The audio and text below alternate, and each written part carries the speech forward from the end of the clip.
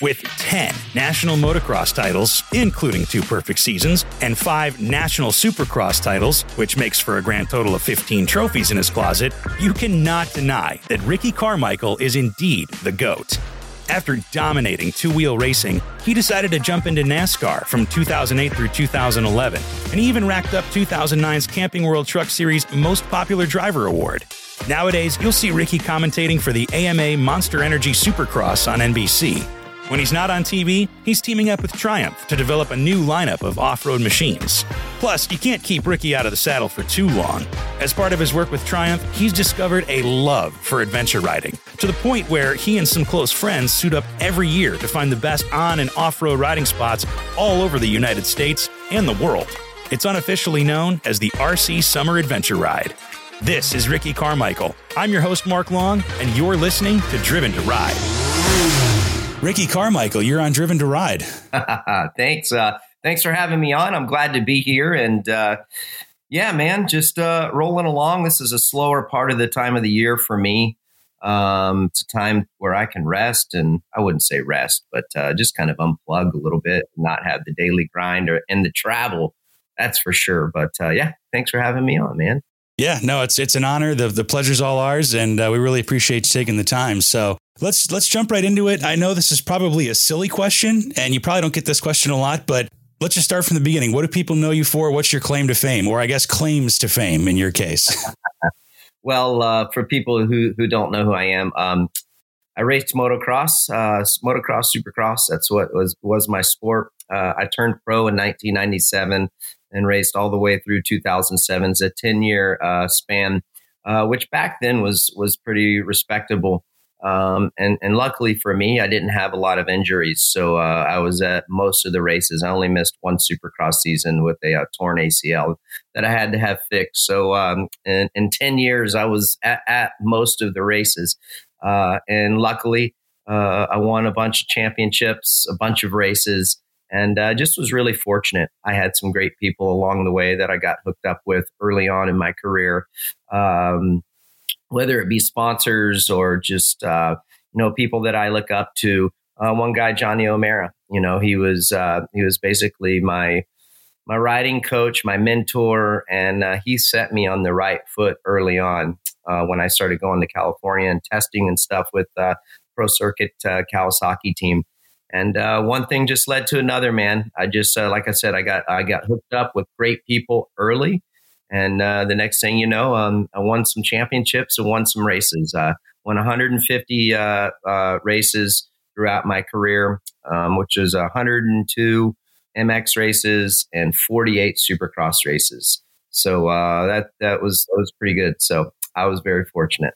Do you have all the trophies kind of lined up in a case somewhere, or are they on display? Or what's funny is no, I don't. They're in a storage unit about 3 miles from here. I do have my championship trophies. You can't really see them. I have some number 1 plates, but I have some championship trophies. But no, I don't. At my parents' house, their old house, we used to have them all set up, and they kind of liked it because my parents were a huge part of my success. They sacrificed a whole lot to get me to where I was, and like a lot of parents do. Not saying that my parents are any better than anyone else, but yeah, we didn't have much. So anyhow, anytime that I could give them back things like that as reminders and thank yous, I would do that. So they had a massive trophy room at their old house upstairs, and but they moved to a smaller house, and there's not any room, so it's at a storage unit. But I did keep some of my championship stuff and more special trophies. Yeah, that's cool. So that leads me to this question. Obviously, your parents supported your motocross career and stuff. How'd you get even onto two wheels? It's funny you asked that question. So I started out on a Trizinger, a Yamaha Trizinger 3-wheeler. Okay. Yeah, that was 1985. Is a blue one. Remember, sometimes you would see them at the grocery stores outside. Like you could put a quarter in and get on them, and the things would just kind of move up and down like that. Yeah. So I started on that. And then how I got on two wheels, basically the Trizingers were starting to fade out. And it was coming to a time where I was ready and getting old enough to make the transition to go to KX60. And that's basically would have been the next progression step into my motorcycle career. Is I got old enough and tall enough to have a KX60 and went on to start riding KX60s. Nice. And it was just, you were kind of hooked on those two wheels from the start and never looked back, huh? I never looked back. That was kind of the step forward. And I was able to learn at a very young age and recognize the sacrifice that my parents were making, like a lot of parents do. I'm not saying that my parents were any better than any other parents, but I had some God-given ability to recognize that. I liked racing. I liked winning and everything that came along with it. But it wasn't my favorite thing to do. But at the same time, I just didn't want to disappoint my parents. And I could have went to them and said, "Hey, I don't want to race anymore," because I liked playing like Little League baseball and stuff. That was really my true passion.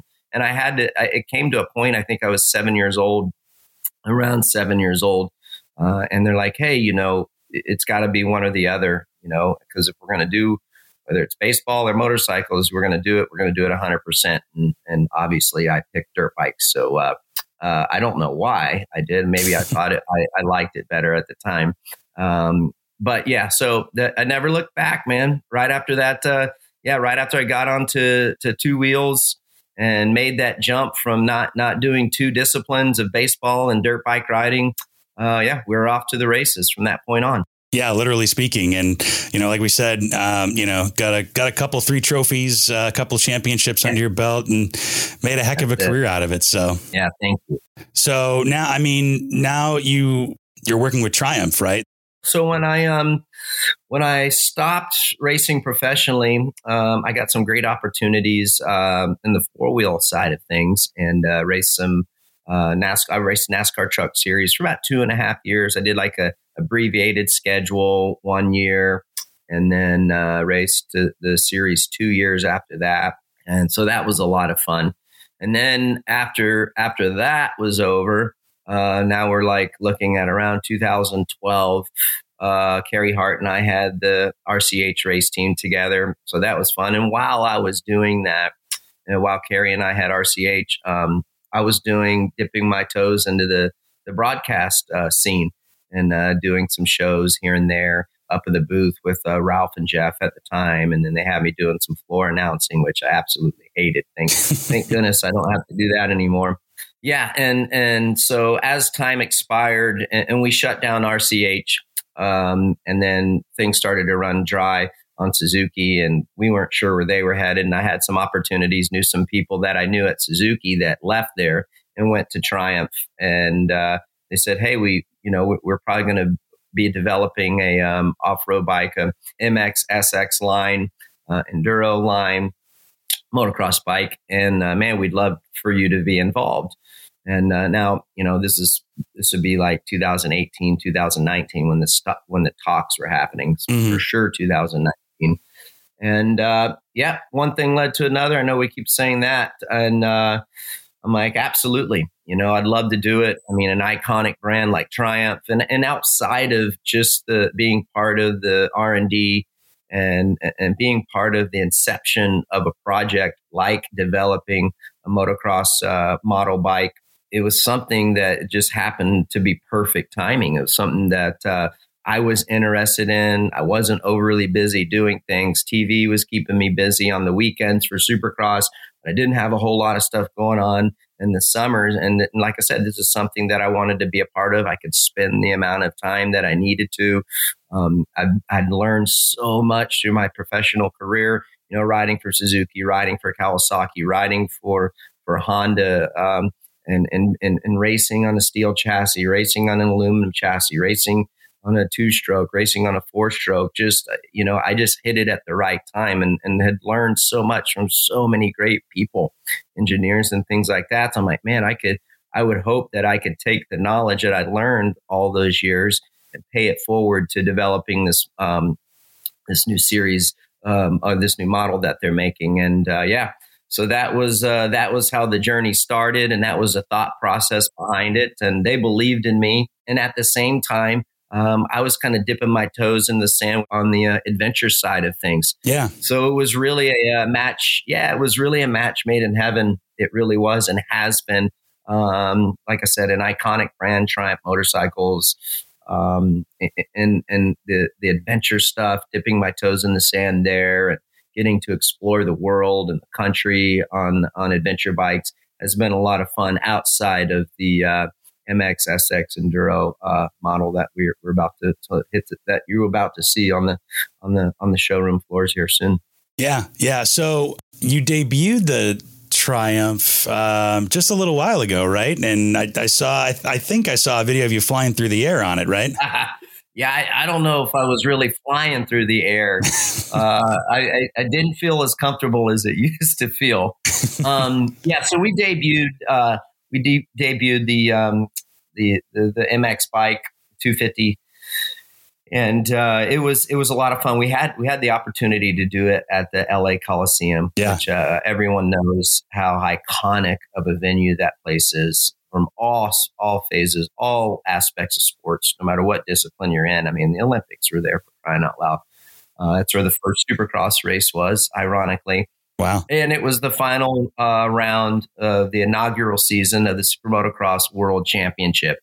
And I had knew that it was in the works. I wasn't sure if it was the timing was going to work out. We were going to be able to pull it off, but we did.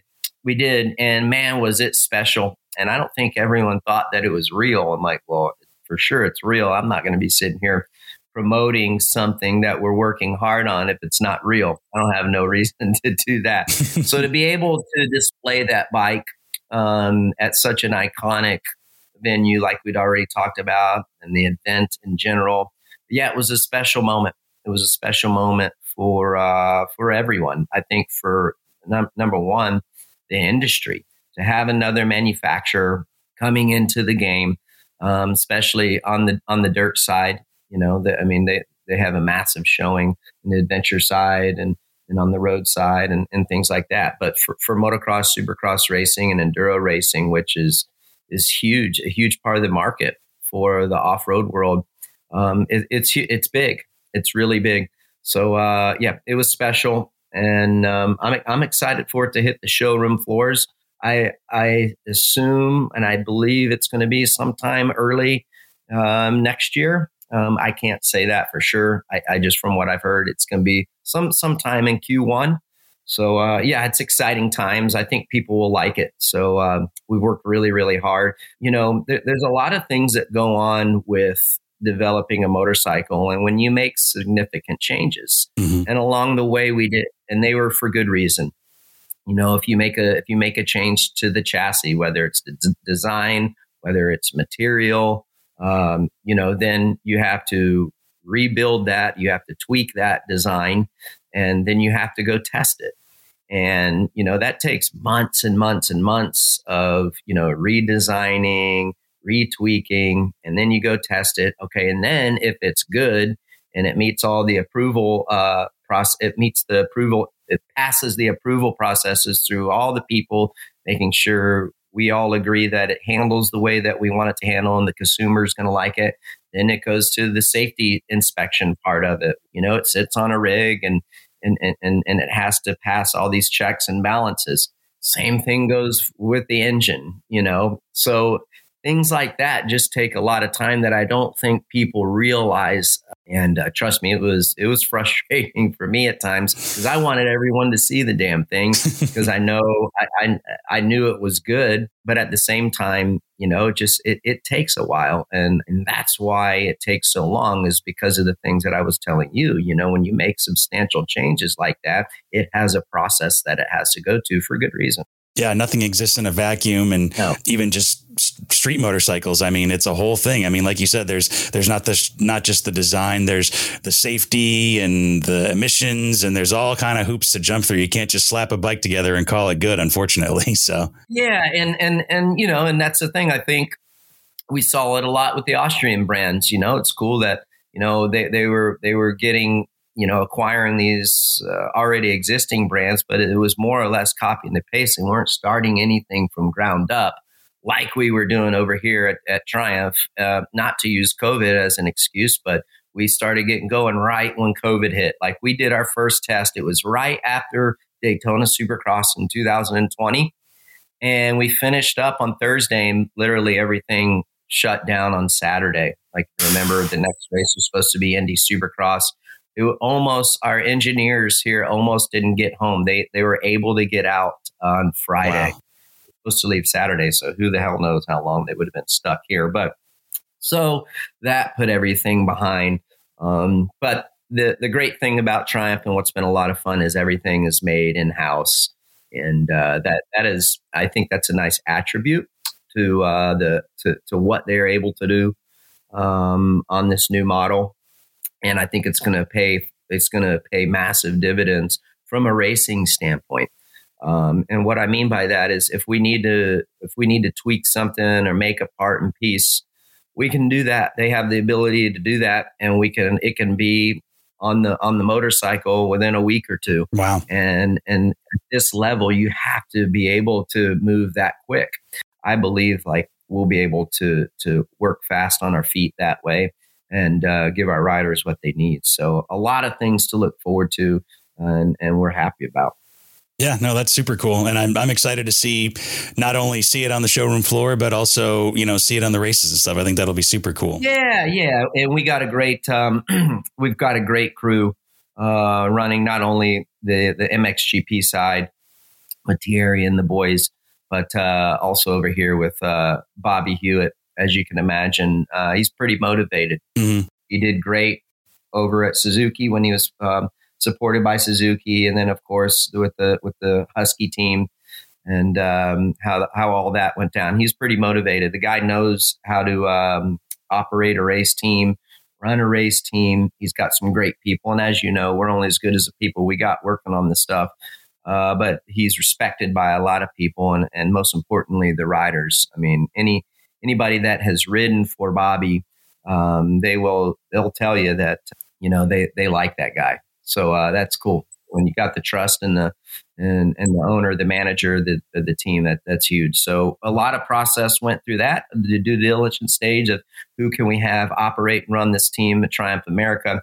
And for me, it was hands down. There was never a question of who it needed to be.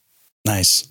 So yeah, let's go back to COVID 2020. Is that where the RC Summer Adventure came into play, and that's how you got into adventure bikes? Or yeah, it was actually, I think our first RC Summer ride, we weren't really promoting it that much, but I think it started maybe in 2018 or 19. Mm-hmm. We would ride out to Sturgis. So I kind of picked it up from Kerry Hart. He would always do that, get a bunch of get a massive group. One year we left Loretta's and went there. We had like 13 of us. And then Kerry kind of went his way. He was doing stuff with Indian. And so JH Leo, in case you guys don't know him, but if you're in the weeds and you follow us on Instagram or you're at the races, you pretty much know he's like my little shadow. So he's a great guy, but he kind of runs my world, does a great job. So we kept it going. And yes, what you said about, so like 2020 come along and I knew the Triumph thing was, it had already happened. We'd gotten our deal done. And so, we were going to use the Tigers, their adventure bike, the 900 and the 1200, whichever one that they wanted me to ride. I love them both for different reasons. We started doing that, the RC Summer Adventure. I personally, so we've been so many great places. The reason that we do more of them on the West Coast is because me not growing up out there, there's so much to see out there, right? So that's why we mostly gravitate towards the West Coast. The riding is so good, and it comes that idea comes from me and the JH, and some of our other crew that we have on the ride. They often try to persuade me to look at other routes on the East Coast, but there's just so much to see out on the West Coast. And like I said, I didn't grow up there, so I like seeing new things. Yeah, I mean, the only thing that's more crazy about how big the West is how varied the landscape is. I mean, you can go from forest and mountains to desert in like 3 hours or less. I know you're exactly right. Like, and my mind escapes me on some of the routes that we've gone. But yeah, we'll be in like gnarly mountain route. And then, there's greenery because the rain on the mountains. And then, like, to your point, you get down to the mountain and then boom, it's just full blown desert, dust storm.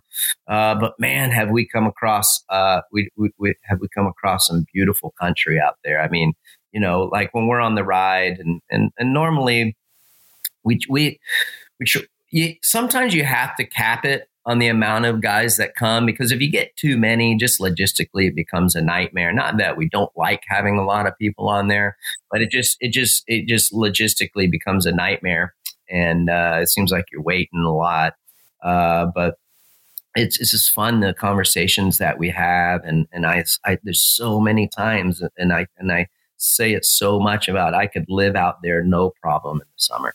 Yeah, it's a super cool area. I mean, and it's so big. There's so many different areas. I lived out in the West for a little while, and I tell people all the time, it's some of the most beautiful scenery I've ever seen in my life, hands down. Yeah, without a doubt. And you're just like, oh, it can't get any better. It is. I mean, whether you're going over the mountain passes or you're in one of the valleys running next to a river, some of the windy roads there, or you get out into the open plains area like in Idaho and things of that nature.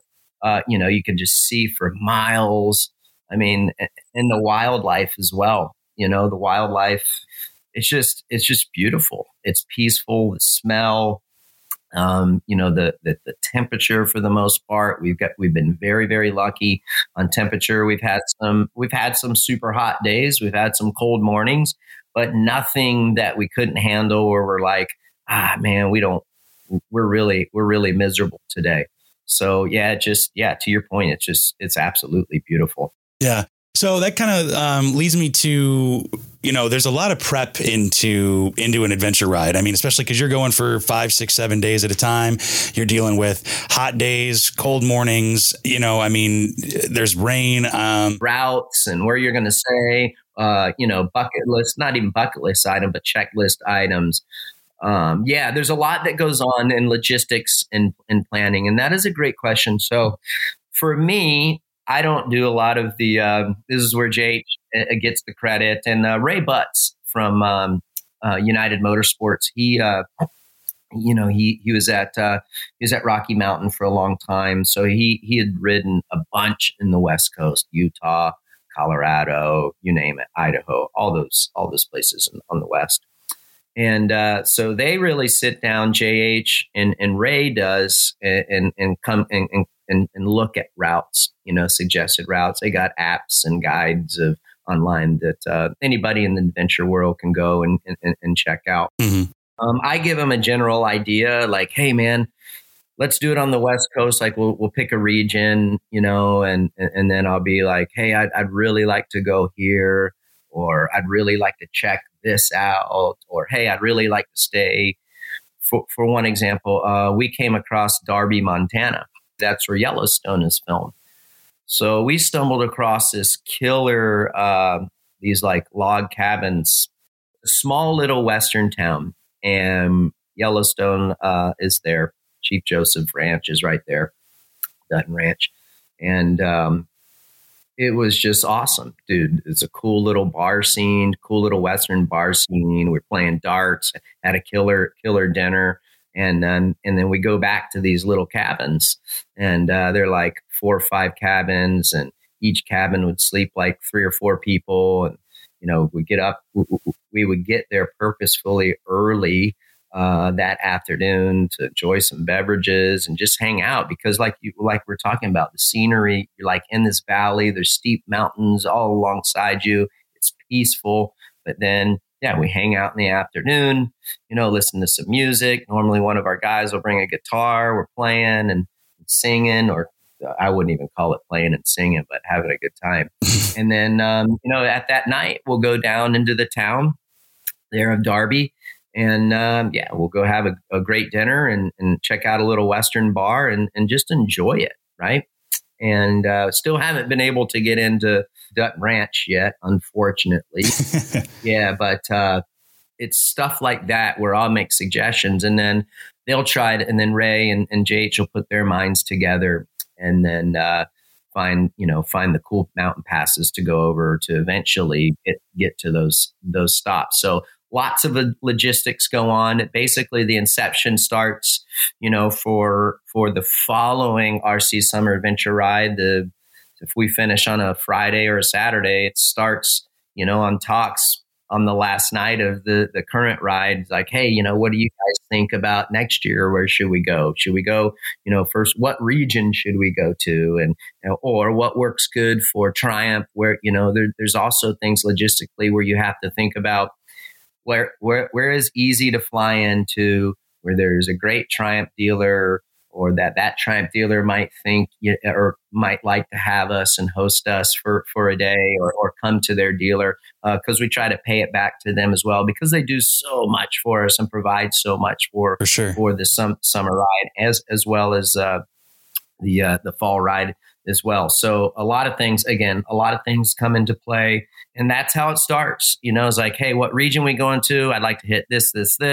Some of like I said, the Darby, Montana, the location, that's pretty much a staple. We did not hit it this year just because our route would have taken us way too far off the path. But we've been there 2 or 3 times. Wow. So aside from Darby, has there been any place that you've explored on your RC summer adventures that have just completely surprised you? Maybe like you thought, oh, well, we'll just pass through. It's nothing really to see here. And then you were just floored at how beautiful it was. Oh, 100%. Great question. I believe it was, and I need to pay more attention about stuff like this. I always like, what was that? What was that pass we were on? But Beartooth Pass. And I don't know, I want to say, I don't remember where it was. It was unbelievable. I mean, the elevation was way up there, like 13,000, 12,000.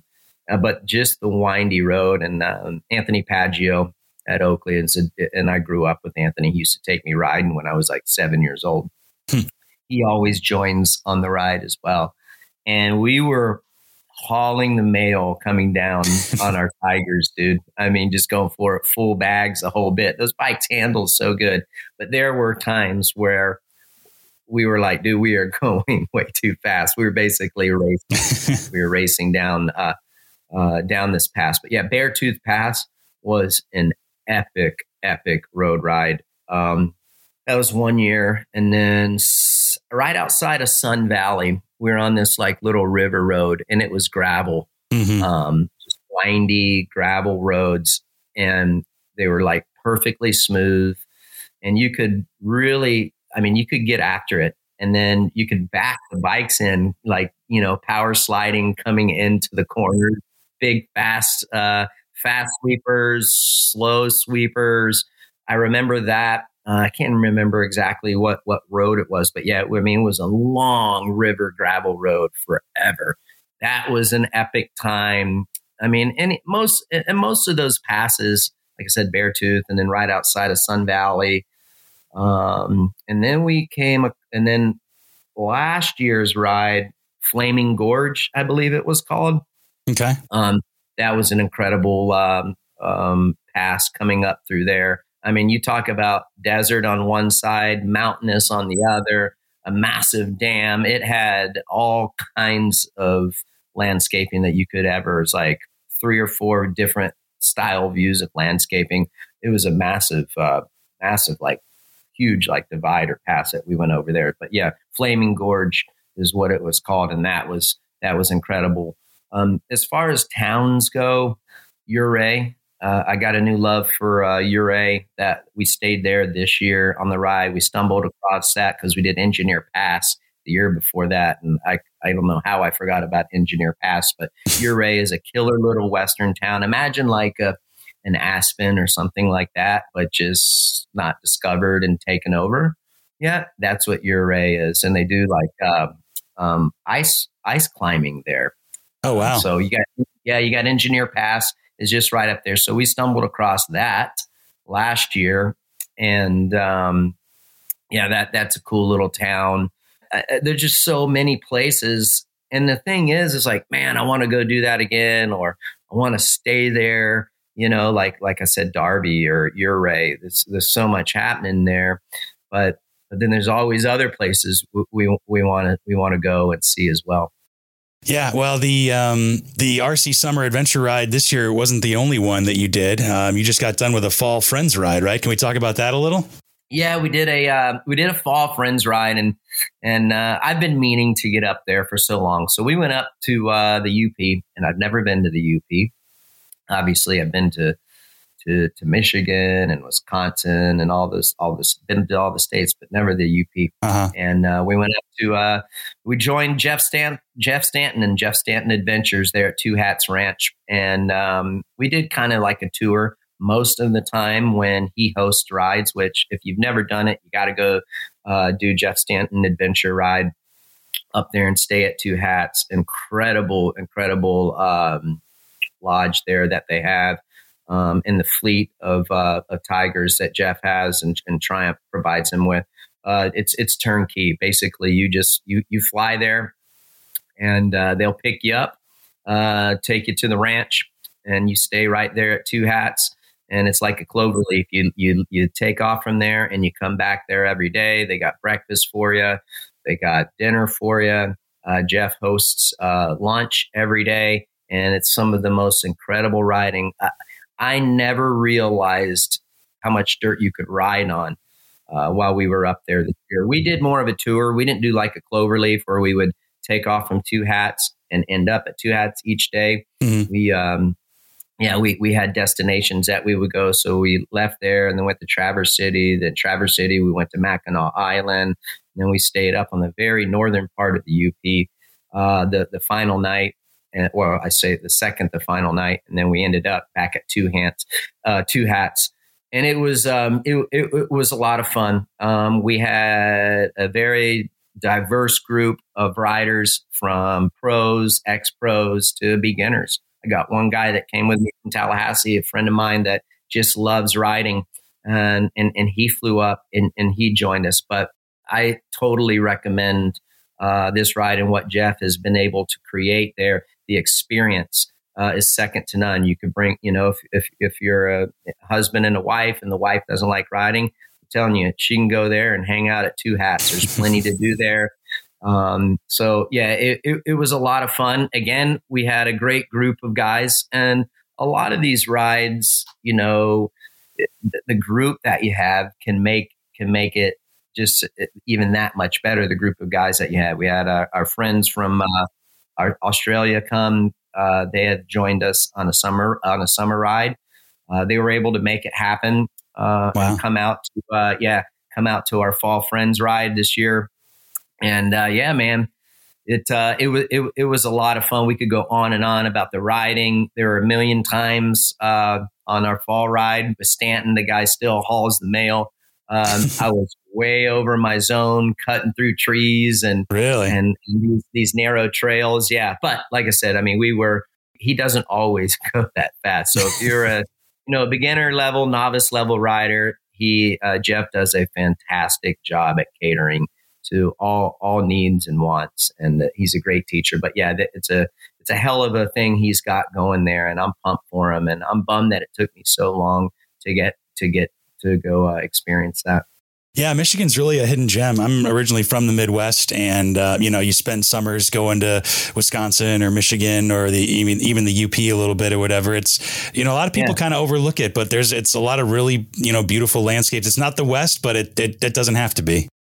Right, you're exactly right, and see that's why I kind of like it's the same kind of like it's green and you can't see for miles and miles and miles, but to your point, like the riding is so good, and the routes that we were on and the roads that we were on, like you living out there, I had never known about how long these snowmobile trails are. I mean, there's 1,000 miles of snowmobile trails. So you get on those trails for a while. And like I said, for all levels, if you want to, you want to be on a novice trail, you go on a novice trail, which I like those. Mm-hmm. And a lot of people always think, like, just because, my history in racing motocross and supercross and the success that I had, that I want to get on these tigers and just go balls out and live life on the edge. Or I don't. I am adamant about this on all the rides. Even like when we climbed Engineer Pass, yeah, it was cool, but that was hard for me. The bikes are bigger. I'm a smaller guy. There's rocks, and like when you're on rocky terrain, it scares me. I don't like it because I'm always thinking about hurting myself. Mm-hmm. So I am adamant about getting back to. Sorry, I just get so amped up about talking about it, but I'm adamant about, hey, let's make these rides fun, mm-hmm. not challenging, because I don't want to have to think, and I certainly don't want to hurt myself. So. And it's so easy for people to think I want to go on these gnarly rides, and I don't, and I'm the first to speak up. I'm like, yeah, this is too gnarly. We shouldn't be doing this. And quite frankly, some of the guys that we have on our ride, summer ride and fall friends ride, I don't think they would ever say, man, that was too difficult. So good on them. They play it off like it was no big deal, but it was hard for me. I'm sure it was hard for them, and that's no fun for anybody. So I really am taken into account, not only for myself, but for their best, their cause too. Well, like you said, when you don't have to think about like the terrain right in front of you, you get to enjoy the scenery a little bit, Exactly. I mean, everywhere that we were was awesome. Travers was awesome. Mackinac was great. Like I would have liked to. It sucks because the day when we left Traverse City and then we went to Mackinac, that day, like we got behind, like one guy got sick. And then my buddy, who is a beginner, he was riding with one of Jeff's support riders, and they fell behind. So I would like to go and spend more time there at Mackinac. Like we were crunched on time that day, unfortunately. It was a cool stop. So, but I also, because when I was up in Michigan, like when we were up in the UP this year in the ride, I didn't realize this because there's so much dirt and gravel roads you could ride on. Mm-hmm. Like I want to go back and do that ride and just stay at Two Hats, because we're always doing destination stuff majority of the time. And the only negative I feel about destination rides is you're always freaking racing to the next stop, always. So what would be cool is like I said, go to Two Hats and do like Cloverleaf and just ride, not have our bags, just ride the motorcycles. Just enjoy the day. Yeah. We'll do that also, right? Like you just make like a Cloverleaf each day.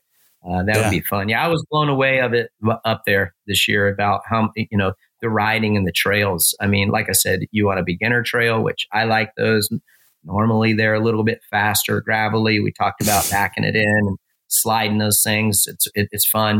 And then if you want to go on an intermediate or expert trail, they have that as well. I was blown away at how sandy it is up there. I couldn't believe how sandy it was. That was challenging. And I imagine you guys are probably connected like on Bluetooth and stuff. So you're probably, talking to each other and communicating. And we got our Cardo Pack Talks. Those things are a lifesaver. And yes, I mean, we're talking, laughing, as much as they are a huge benefit for safety. And I to this day, it blows my mind of why we don't use it at a professional level. Sure. Stadium, Pro Motocross Championship, just a one-way talk back to where the rider can't talk, only he has a spotter from a safety perspective. I mean, these guys are pros, and I've used it with professional riders. They love it. And it has more of a safety advantage than a non-safety. Some people say, oh, it's not safe, a distraction. There's no way. It has way more safety benefits than non-safety benefits.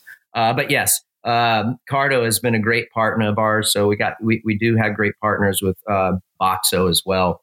Boxo and Quadlock, they all make great product and have been supporters of the summer ride and now fall friends ride. But going back to the communication in the Cardos, I just always think JH takes a hell of a beating.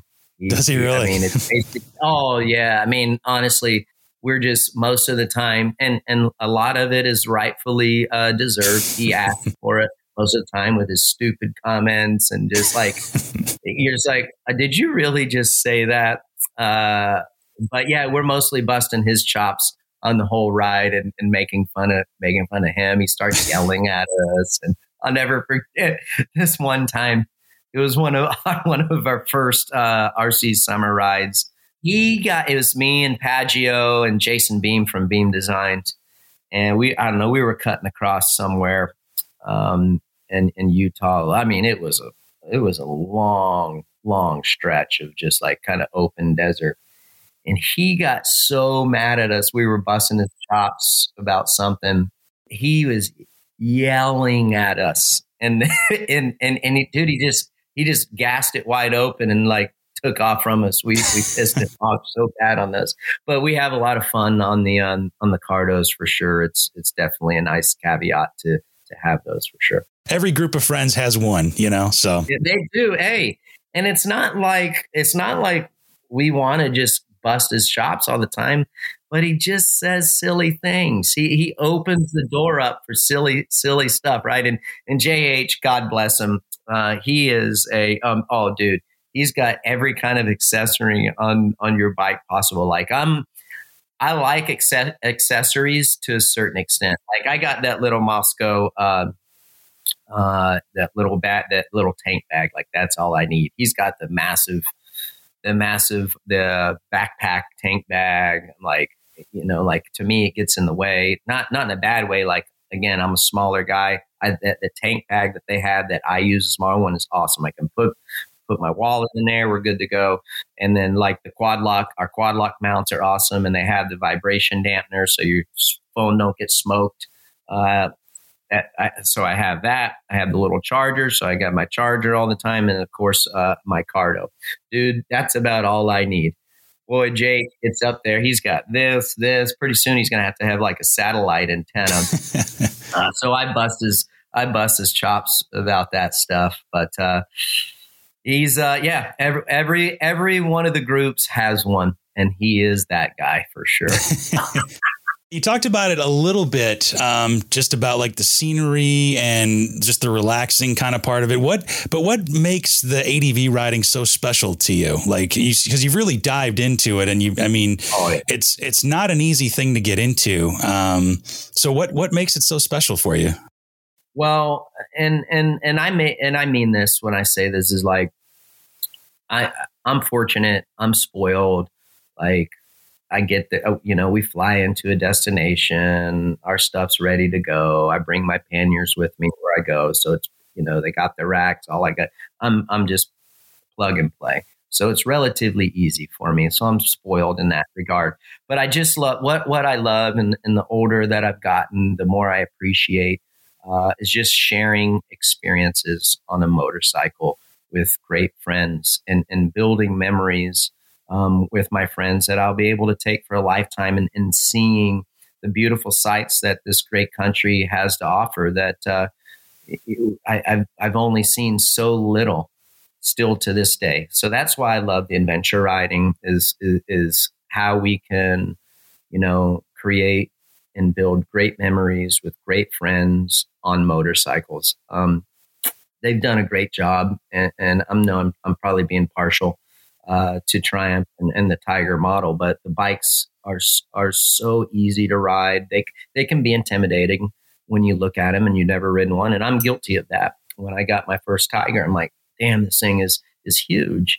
Mm-hmm. But the engineering behind it, and the center of gravity, how low it is, and how nimble they are. They're not as heavy as you would think. They work really, really hard to make it as light as possible, as long as safety is still there.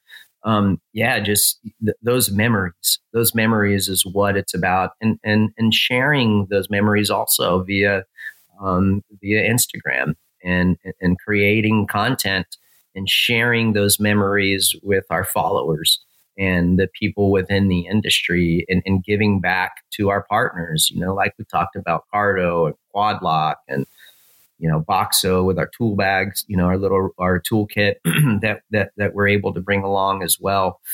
And everyone that has been a part of it, that's what it's about, truly giving back, but at the same time having a good time.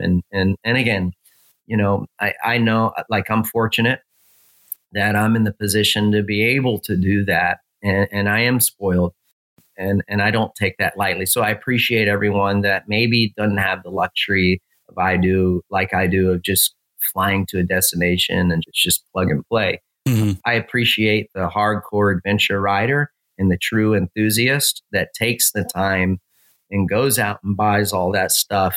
I appreciate them, and it just makes me respect them so much more because of the effort it takes. But it's worth it because they are, and I see why they do it. They're creating beautiful memories and things that will last them a lifetime. And another thing too, outside of that, we also use it for a test session, like when we're riding these things. And I think, being an ex-racer, I think you're always riding these, these bikes, and you're testing to a certain extent, like of things that it does well, or, hey, what if we change this? Or, hey, can you change the gearing here or the mapping here?